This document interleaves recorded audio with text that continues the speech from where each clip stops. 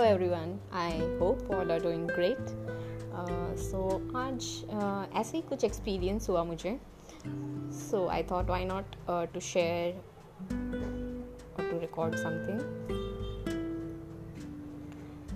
So actually बात कुछ ऐसी है कि अगर आपको कभी ऐसा फील हो रहा हो कि आपकी कोई वर्थ ही नहीं है, आप you feel like you are useless.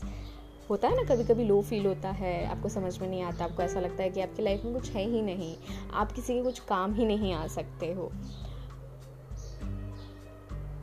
तभी ही आपको ना समझ में आए, बट थोड़े टाइम बाद या काफ़ी टाइम बाद कुछ लोगों के लिए आप इतनी प्रायोरिटी होते हो कि आपको खुद को ही नहीं पता होता है कि लोग आप ही को एग्जाम्पल दे के खुद को स्ट्रॉन्ग बना रहे हों और ये चीज़ आपको पता ही नहीं हो।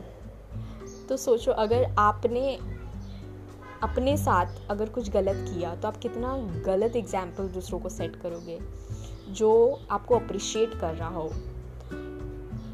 तो हमेशा जब भी आप लो फील करें, जब भी आपको ऐसा लगे कि आप किसी काम के नहीं हो या फिर आपकी लाइफ में कुछ ऐसा नहीं है कि जिसकी वजह से आप लोगों को शो कर सको या कुछ भी,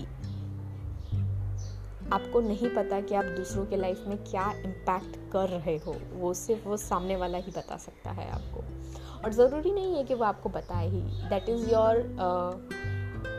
work that you are doing in your life to make your life successful so that other people can take a good example and improve their own life.